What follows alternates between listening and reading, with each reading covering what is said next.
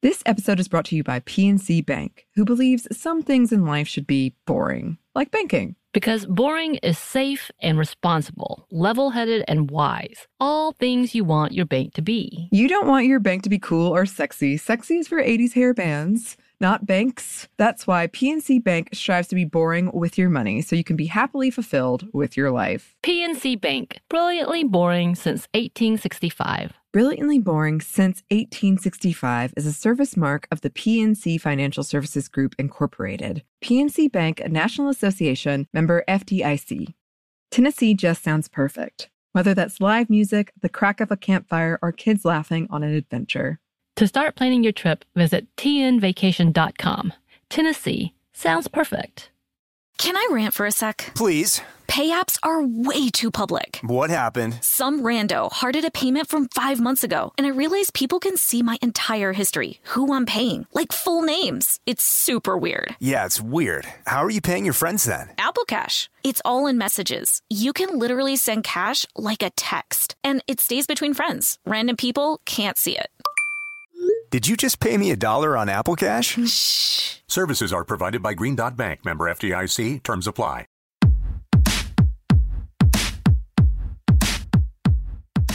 Hey, this is Annie. And Samantha. And welcome to Stuff I Never Told You, a production of iHeartRadio.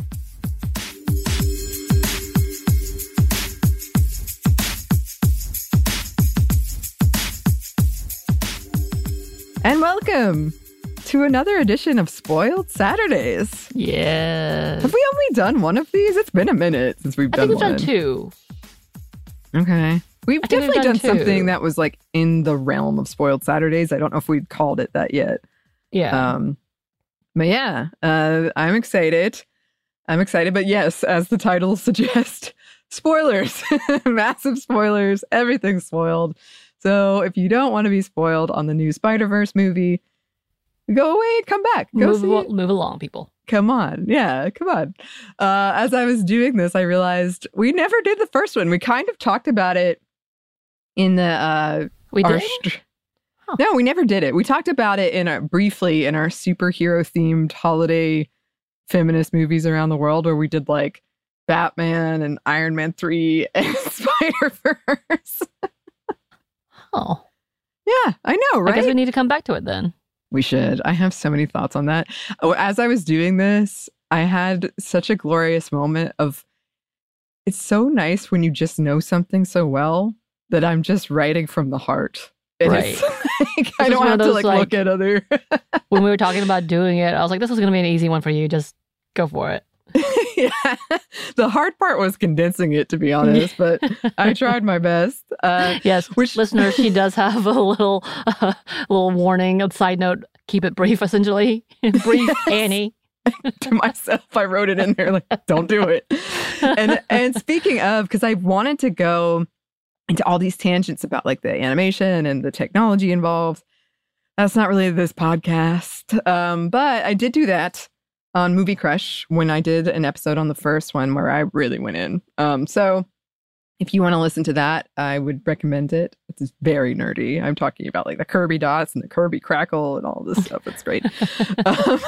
But to say like new technologies have been invented to make these movies. They have an R&D department to make these movies. So really cool stuff. This one has been very successful. It has been very critically acclaimed. It made more money in its opening week than the first one did altogether. So it's doing well. And yes, as Samantha and I were discussing right before, there are two different versions of this movie in theaters. Essentially what happened was there was kind of a complaint about some of the audio. So they fixed some of the audio.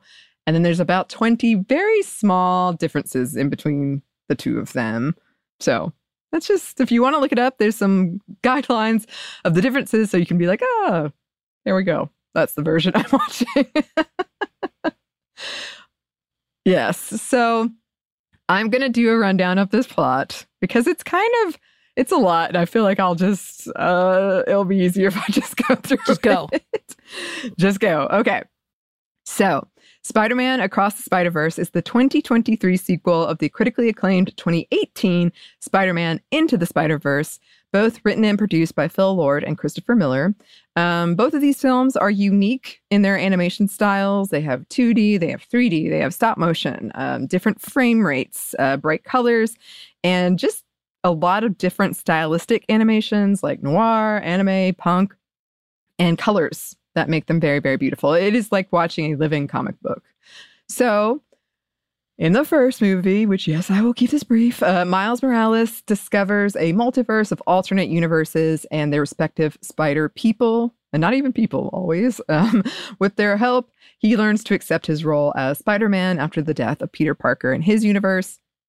Along the way, learning his uncle Aaron is the Prowler, who is a villain, and he gets killed by Kingpin, while also strengthening his relationship with his father, who is a police officer.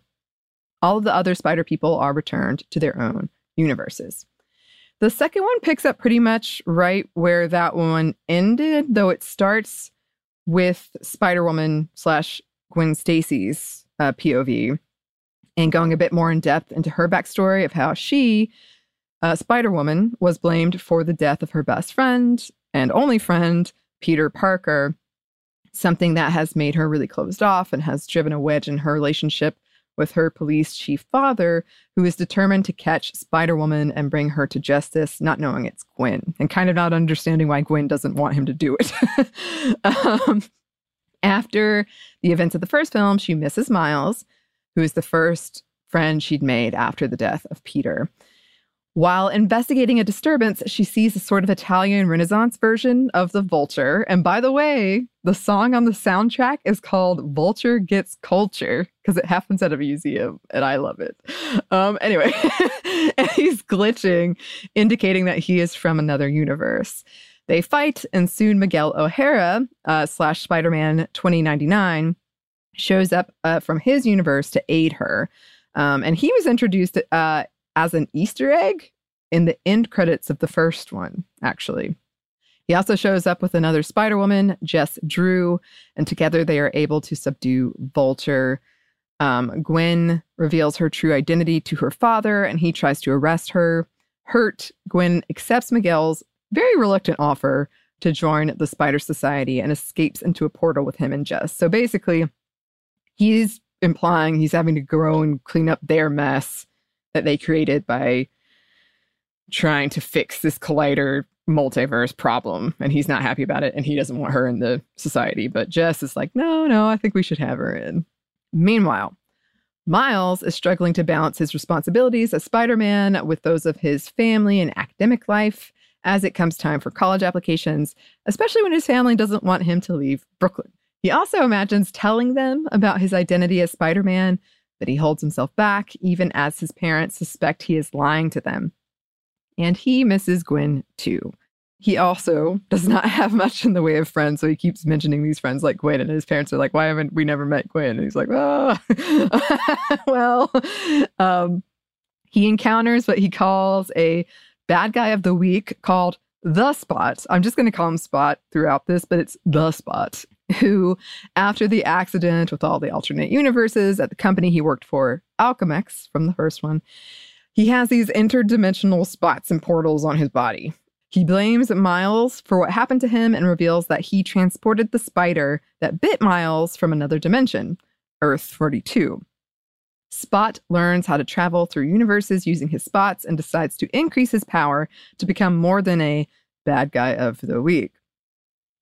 Gwen and Miles reunite, and he follows her and learns she's been tracking Spot through dimensions. Jess tells Gwen to leave Miles behind, but Miles jumps in the portal after Gwen, taking them to Moombahton on Earth 5101. Moombahton being Mumbai and Manhattan mixed together. They join forces with that universe's Spider-Man, Pavatir Prabhakar, and Hobie Brown, Spider-Punk, as you might know him, to take on Spot, who is draining that universe's collider to increase his power. Spot escapes, but he leaves Miles with this vision of the death of his father, Jeff, who had just been promoted to police captain. While Pavatir is saving his girlfriend, he sees her father, the police captain, in danger, but is unable to get to him in time without dropping his girlfriend. So Miles saves him instead, but Mumbattan starts to collapse because Miles has disrupted a, quote, canon event. While some spider people come to do damage control, Gwen, Hobie, and Miles go to the Society's headquarters on Miguel's world, Earth 928. And it's this huge complex with hundreds of spider people. Okay, so brief aside. I know I probably don't have to explain this because I've talked about it a million times on here, but canon is something that is produced by an accepted, authentic author. And in something like Marvel, it's even more than that. It is the current accepted properties, storylines, works that are accepted as the, quote, real ongoing story, as decided by whoever owns the property. In this case, it would be Marvel/Disney, i.e., anything not canon would be something like Legends, which is what it's called in Star Wars, and no longer has any impact on the current canon. Though a lot of crossover can be had there, which is very confusing. Very, very confusing. There's also headcanon, which is like your own personal idea of what happened, and you keep it to yourself. But that's just in your head. That's how it went. And then there's fanon, which is like when a bunch of headcanons come together and make fanon. And that can be confusing because you think you hear it all the time because fans believe it. You think that it's canon, but it's fanon. There's a whole TikTok trend now. I know. What to is make it? Tell me what it mistakes. is. It's essentially, I think, when people make mistakes or do something that's so common, but like they're gonna have to learn for themselves. Oh. It's just canon. And it took me a long time to be like, what? Yeah, I kept seeing headlines about it. I assumed it was something like very silly, like this is my canon event and you stubbed a toe or something. But I don't know. It's essentially like every person, every fandom, or every group of like growing into this age or doing this. I guess it could be like when I say my niece is going to come to Atlanta, she'll learn for herself and then become more liberated, I guess, in that way, or liberal. Uh-huh. That's canon. That level. Interesting. All right. Well, listeners, let me know because I think that's what I assumed. Well, that's what it seems. Rather. You could have a lot of fun with it. I'll say that. So, in this case of this movie, a canon event would be something that has to happen. Yes, because it is canon. So, Miles is reunited with his mentor, Peter B. Parker, and introduced to his daughter, Mayday, or May, who Peter had in part because he wanted to raise a child like Miles. Miguel informs Miles that every Spider-Man has a canon event that cannot be changed without wrecking reality, usually the death of a loved one. After a tragedy in his own universe, Miguel attempted to replace another version of himself who was happy, but it led to that universe to collapse, and he did care about that version of his family, but they all kind of got wiped out. Miles realizes that his canon event is coming in 2 days, the murder of his father by Spot. He tries to escape to change it, but Miguel imprisons him. Later, Hobie helps break him out before jumping away in a portal, quitting the society. He's a very like, fight the system, fight the man. So I'm done. And they have these handy dandy wristband portal jumping things, which is the gizmo from the end credits of the first one. Miguel orders all spider people to stop Miles, resulting in a hectic chase where he tells Miles that he is a mistake, that without him, his reality's Peter Parker would still be alive, and that spider was never supposed to bite him, and the reality the spider came from doesn't have a Spider-Man. So Miles manages to get back to the, quote, get home machine with the help of Spider Bite, also known as Margot. And this is a machine that uses DNA to send people to their home dimension.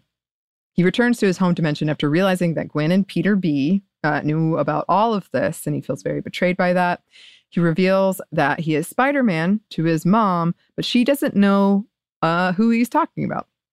And then Uncle Aaron arrives, and Miles realizes he is in the wrong reality.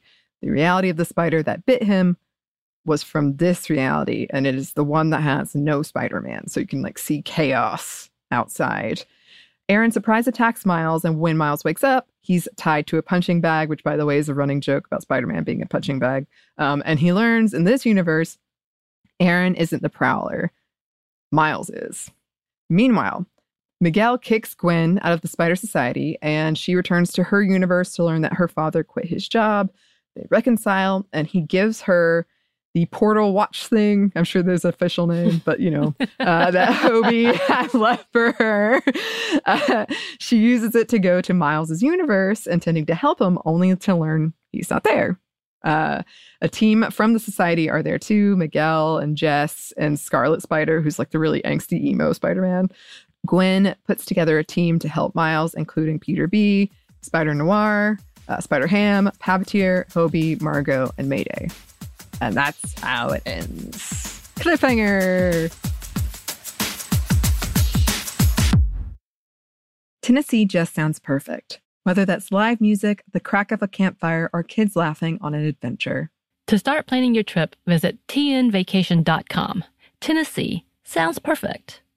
This episode is brought to you by PNC Bank, who believes some things in life should be boring, like banking. Because boring is safe and responsible, level-headed and wise. All things you want your bank to be. You don't want your bank to be cool or sexy. Sexy is for 80s hair bands, not banks. That's why PNC Bank strives to be boring with your money so you can be happily fulfilled with your life. PNC Bank, brilliantly boring since 1865. Brilliantly Boring Since 1865 is a service mark of the PNC Financial Services Group, Incorporated. PNC Bank, a National Association, member FDIC. Can I rant for a sec? Please. Pay apps are way too public. What happened? Some rando hearted a payment from 5 months ago, and I realized people can see my entire history, who I'm paying, like full names. It's super weird. Yeah, it's weird. How are you paying your friends then? Apple Cash. It's all in messages. You can literally send cash like a text, and it stays between friends. Random people can't see it.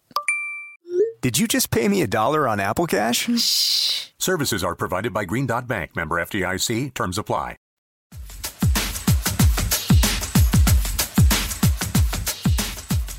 So in this alternate universe, his dad, Miles's dad, is dead and Aaron has survived. But that brings me to one of the things that, of course, kept popping up in my feed. The creators have said this is their version of The Empire Strikes Back. It has the vision of losing a loved one, but it's inverted because it's sort of like the reveal at the end is that, oh, I'm the villain. And, oh, my dad is dead. Instead of Empire Strikes Back, the reveal is, oh, my dad's the villain and he's alive. Oh. Yeah, but it has a bunch of, like, if I was left to my druthers, as the cool people say, I would just go into that and talk about the similarities and the differences. But one person pointed out it's actually more like Matrix Reloaded, because you get to the end of Matrix Reloaded and you realize, like, this whole time you thought you were fighting to do the right thing and do good, and there's this whole system in place that is keeping you from changing anything. So I thought that was interesting. There's also a big, I don't know if it's theory is the right word, but a lot of people have pointed out that in the first one, when Miles and Spider-Man first interact, Spider-Man has like the red, blue, like spider tingle things happening. And Miles has purple and green, and they kind of have like this headache moment. And some people have said he was supposed to be that world's Prowler. But because of the spider from the other universe, things went differently.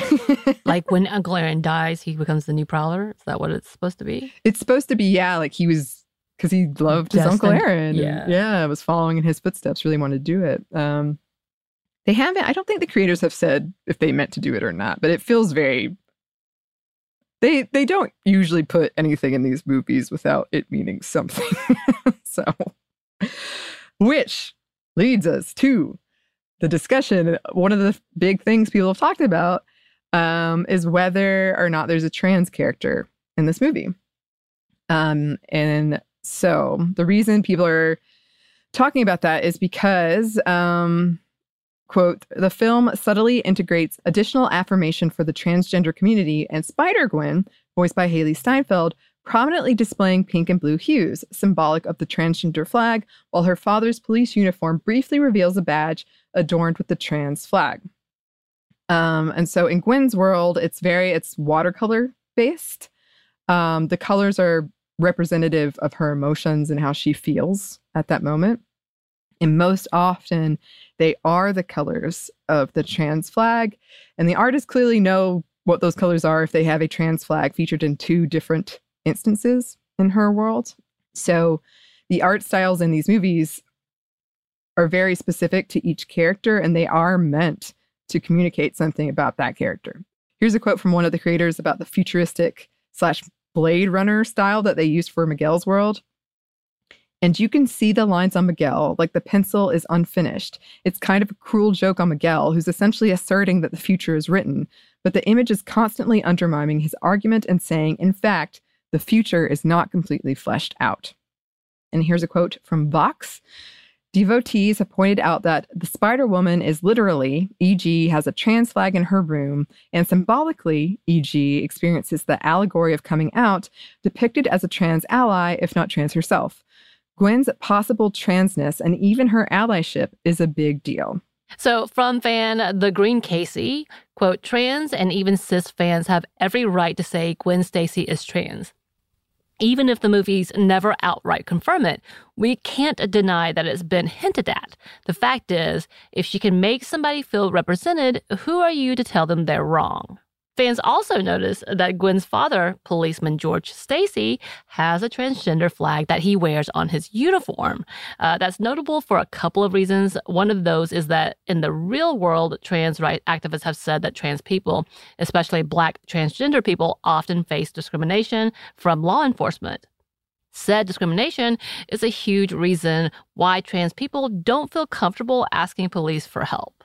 Yes, and you see him wearing the flag after he accepts her identity as Spider-Woman and believes her, because she's continually telling him this and he doesn't believe her, indicating that he is an ally. And some speculate that he would only be an ally in the context of Gwen's potential of being trans if he had a trans family member.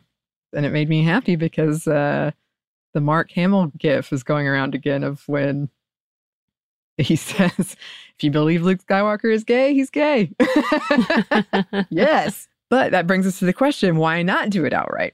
Countries censor LGBTQ plus content and studios know it. And studios are primarily profit driven. Again, they are not allies. That's what we talked about in our recent episode about what's happening in a bunch of these companies in the US. Even with this small mention, like I didn't even notice it the first time. This movie has been banned in 2 countries. And yeah, that's like what we talked about with what's going on with Target and Bud Light facing backlash. It's not an excuse at all, but that is what they're thinking. And I will note, the creators have kind of flat out said that the studio meddles. They're kind of being sneaky about it, but basically they were fired from Solo. I don't know if you know that, but anyway, they were, and they have said about that, always remember the original trilogy were independent movies. Yeah. Something else before we move on from Gwen Stacy. Gwen Stacy is kind of infamous for an example of fridging. It's not just that, but in Spider-Man 2, The Amazing Spider-Man 2, there's that kind of like slow-mo fall that she has. But that's based on The Night Gwen Stacy Died, which is this very well-known comic. And when it came out, people were shocked, and Marvel received death threats because she was a popular character. People loved her, and she died because it was implied, it was very dark. It was a like stark turn for their normal storytelling, because the implication was maybe he had killed her from the whiplash of catching her, and that's how she died. But it started this whole thing called Gwen Stacy syndrome because it was such a popular plotline, even though people were pissed about it and they were hurt about it. It became like this iconic scene. And in every Spider-Man movie, I'm pretty sure literally every Spider-Man movie, there is some kind of reference of like somebody falling and you catch them with the web. It became known as Gwen Stacy syndrome. And it was kind of the start of like, it's just not safe to be a woman dating Spider-Man. It doesn't matter if you're just like a one-off or like you've been dating for a while, like you are not safe. So it's this whole thing. I would love to come back and talk about that more. And in this movie, Gwen Stacy says in every other universe, Gwen Stacy falls for Spider-Man, which kind of implies like love, but it also implies, literally, like a literal fall. Okay. Yes. But let us move on for now to canon events and problems with fandom and canon. We've talked about toxic fandom at length, but that's kind of what's going on here. From The Verge, here's a quote. "It's an insidious, pernicious, and, this is especially important, racist idea that has thrived in segments of the Spider-Man fandom ever since Miles first appeared in Marvel's comics. And the way Across the Spider-Verse subverts it to deepen Miles' lore is one of the movie's most spectacular feats." So they were saying the real villain is not Miguel or the Spot. It is this toxic fandom. When Miles, who is a teen of Black and Puerto Rican descent, was introduced in 2011, there was a huge backlash, a sort of like not my Spider-Man thing that was definitely soaked in racism going on. And this overall idea that he wasn't as good as Peter Parker, that he was not really Spider-Man, which is at the heart of the whole film, of Miles being told he's a mistake. If you weren't here, your universe's Spider-Man would still be here. You're not supposed to be here. That he's the, quote, original anomaly that started this whole thing. And Miles saying, I'm going to do things my own way. We don't have time to get into this, but also when Miles was first introduced, he was not given a lot of depth. That is not to excuse any racist attacks at all, but it did improve. But that says something too of people saying like, well, you gave Peter Parker so much attention and time and depth, and then you introduced this character and really didn't do it. But these movies have, and the games too, have really fleshed out his character a lot more. There's the idea, I saw a quote from one of the creators involved of like encountering this anger from fans. So that it has to be the same story over and over. And if you deviate from that in any way, just anger about it. And so in the movie, it's Miles tampering with canon that makes Miguel angry. Not the dimension jumping villain. That is like what really upsets him. And then canon getting to dictate who gets to be Spider-Man, when the message at the heart of these movies is that anyone can be Spider-Man. I also think there's a moment that's like examining bad allyship at the end, with Gwen and Peter B choosing to protect the status quo over him. Like they didn't tell him anything about it. They were willing to like just go ahead with this, and then realizing that they were wrong. And then you do have people loved it, but Hobie's whole fight the power vibe, like, this is wrong. We shouldn't be doing it. It is also a coming of age story for sure. Realizing that things weren't what you thought that they were, and identity, growing up as a superhero for sure. According to Vox's Alex Abad Santos, who we've been quoting throughout, Across the Spider-Verse centralizes queer and trans imagery, symbolism, and allegories while creating a Spider-Man whose narrative identity operates with a lot of components of a coming out story. So that's actually from MovieWeb about the Vox article that we have been quoting. But yeah, the whole idea of the fear of telling your guardians, of being told you don't belong, his mother's message of never let anyone tell you you don't belong fits into all of this. Yeah, and the quote goes on, Rios worries about her son mirror so many fears that parents of LGBTQ children have, mainly that family acceptance is the easy part, and it's that not being able to protect them from the world that they live in is much more difficult. She knows he has a secret and she'll love him no matter what, but she also knows that not everyone will accept her son as much as she does. And yeah, that's from the Vox article. Yes. Yeah, and there are a lot of articles about this, about kind of the how queer people connect to that idea of you have to hide this part of yourself and being afraid to share it. So that's really interesting. I think that's one of the reasons it resonates for so many people too.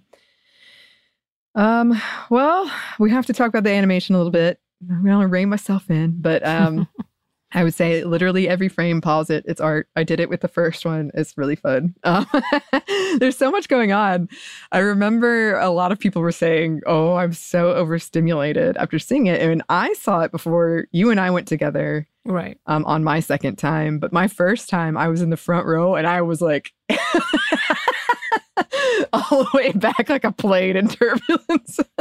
Yeah. I mean, both of them, I was like, because I still have bad vision anyway, and then my contacts often get blurry, but the way it sets up, I adjusted my contacts a lot, realizing, oh no, that's just the way it is. It's not my vision as I typically think it is. So it took a lot. I'm like, oh God, blinking. So many blinkings. Yeah. But it is really cool, like all the different styles and frame rates and how they interact. And it is also, I will say, the longest ever animated film produced by an American studio. And it is it's essentially part 1 of 2. I mean, it's a trilogy, but I really feel like this one and the next one are like a 2-parter. They said they tried to put it all in one movie, but it just was not happening. A 14-year-old did get hired to animate the Lego scene. The creators saw it on YouTube, did not realize it was 14-year-old. They were so impressed. They were like, all right. They have a major motion picture under their resume at 14. Like, they are, they're done. They're ready. Like, they can make these movies. Yes. There have been some articles coming out lately, which is especially interesting because we're still in the midst of the writer's strike, about some animators saying that this was not sustainable. They can't keep working like this. And in the words of this person, the next movie, which is supposed to come out in March, might not come out in 2024 at all because it is so much. And several of the animators quit. One called it death by 1,000 paper cuts because of the lack of understanding by Lord, especially in this article. It was a Variety article about how 3D animation works and late revisions. So essentially, like, at a certain point, you want to be, I can't just revise this at the end. It has to happen a lot in the beginning. But it was kind of the opposite of that. And apparently he needed to get every sequence approved.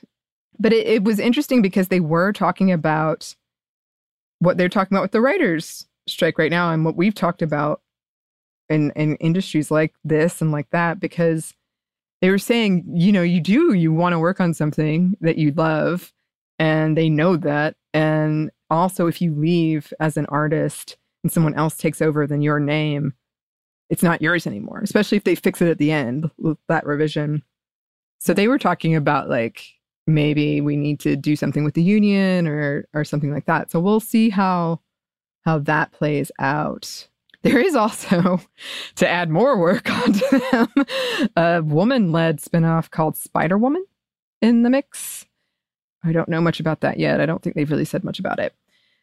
And then a lot of articles have also come out and have made the argument that the success of these films shows that people do want to see more diverse representation, that it is more representative of all of us.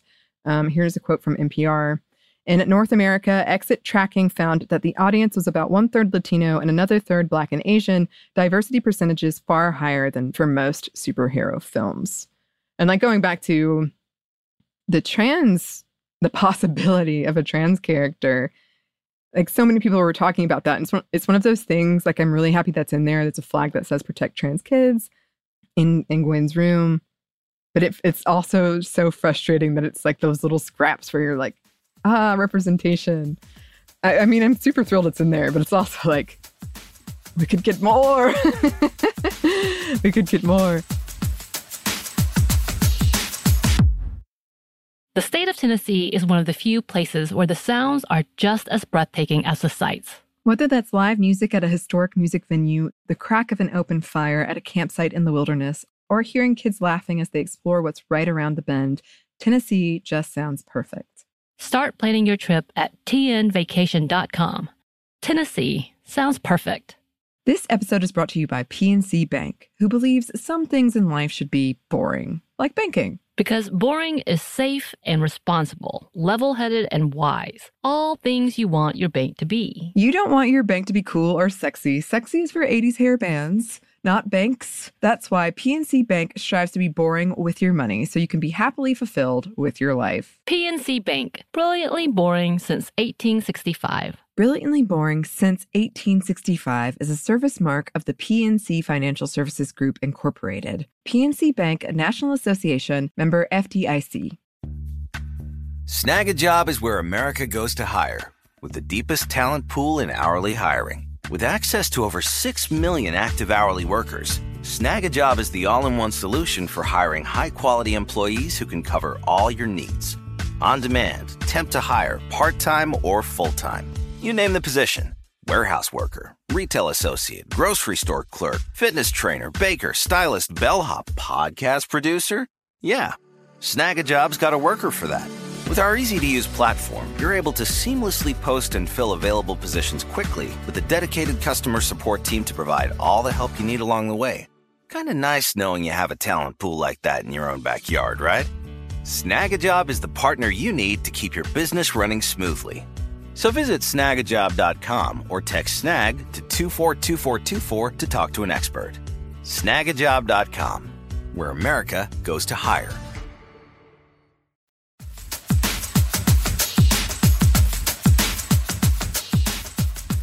And then, because I have been really good and I haven't gone too long, we're going to have a fun bit at the bottom, okay?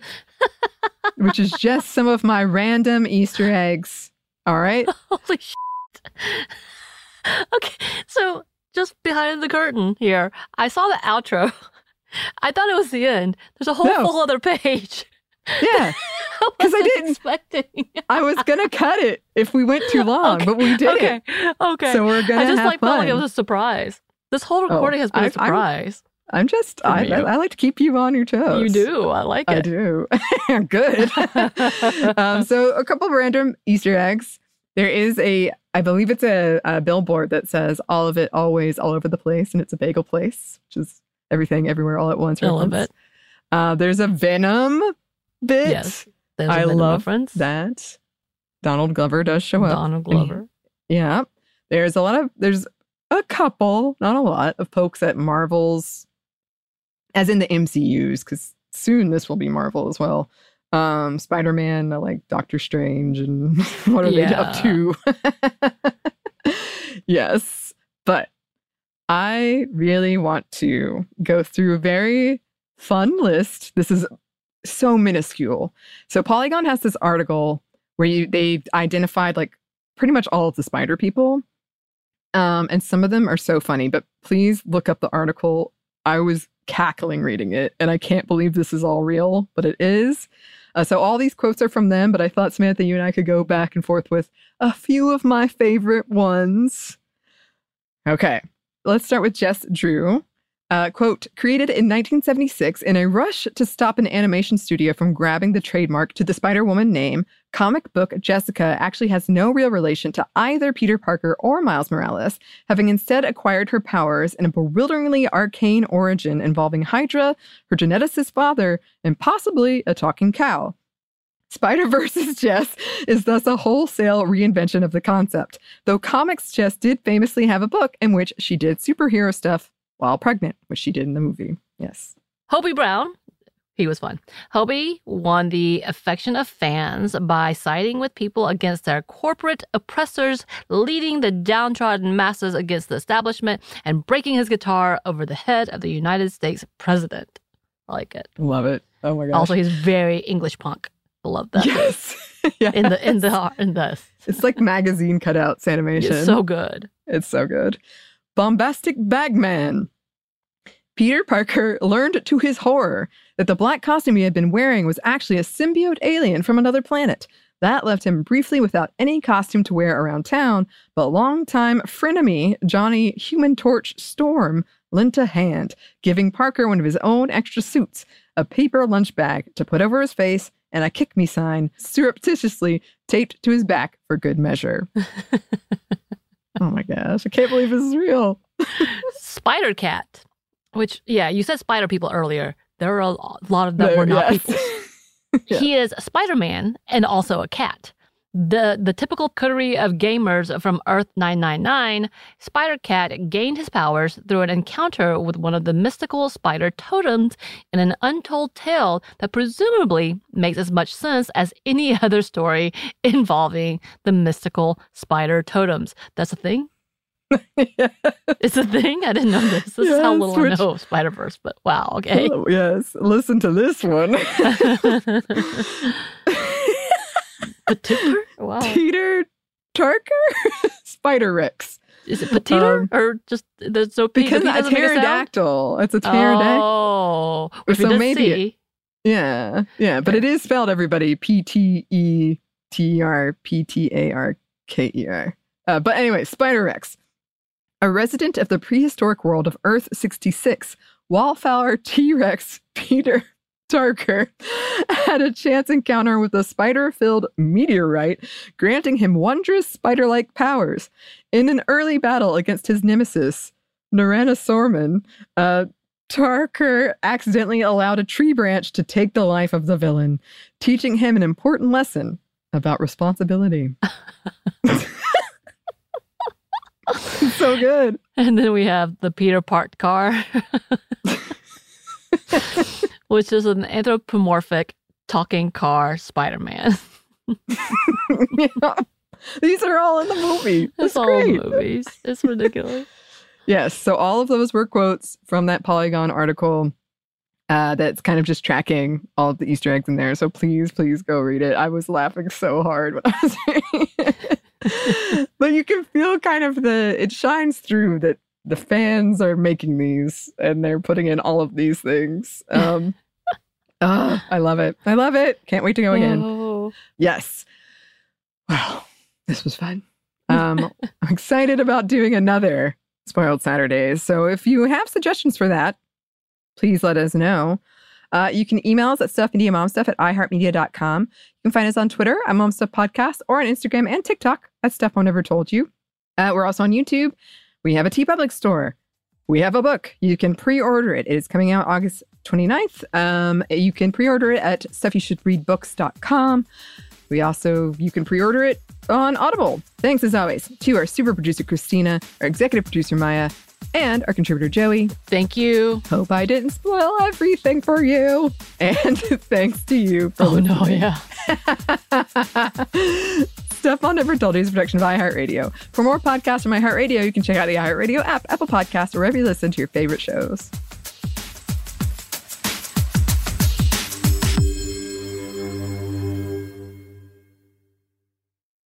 This episode is brought to you by PNC Bank, who believes some things in life should be boring, like banking. Because boring is safe and responsible, level-headed and wise. All things you want your bank to be. You don't want your bank to be cool or sexy. Sexy is for 80s hair bands, not banks. That's why PNC Bank strives to be boring with your money so you can be happily fulfilled with your life. PNC Bank, brilliantly boring since 1865. Brilliantly Boring Since 1865 is a service mark of the PNC Financial Services Group, Incorporated. PNC Bank, a National Association, member FDIC. The state of Tennessee is one of the few places where the sounds are just as breathtaking as the sights. Whether that's live music at a historic music venue, the crack of an open fire at a campsite in the wilderness, or hearing kids laughing as they explore what's right around the bend, Tennessee just sounds perfect. Start planning your trip at tnvacation.com. Tennessee sounds perfect. Rev up your thrills this summer at Cedar Point on the all-new Top Thrill 2. Drive the sky on the world's tallest and fastest triple-launch vertical speedway. And now, for a limited time, get more Cedar Point fun for less with our limited-time bundle for just $49.99. Get admission, parking, and all-day drinks for one low price. But you better hurry, because this bundle won't last long. Save now at cedarpoint.com.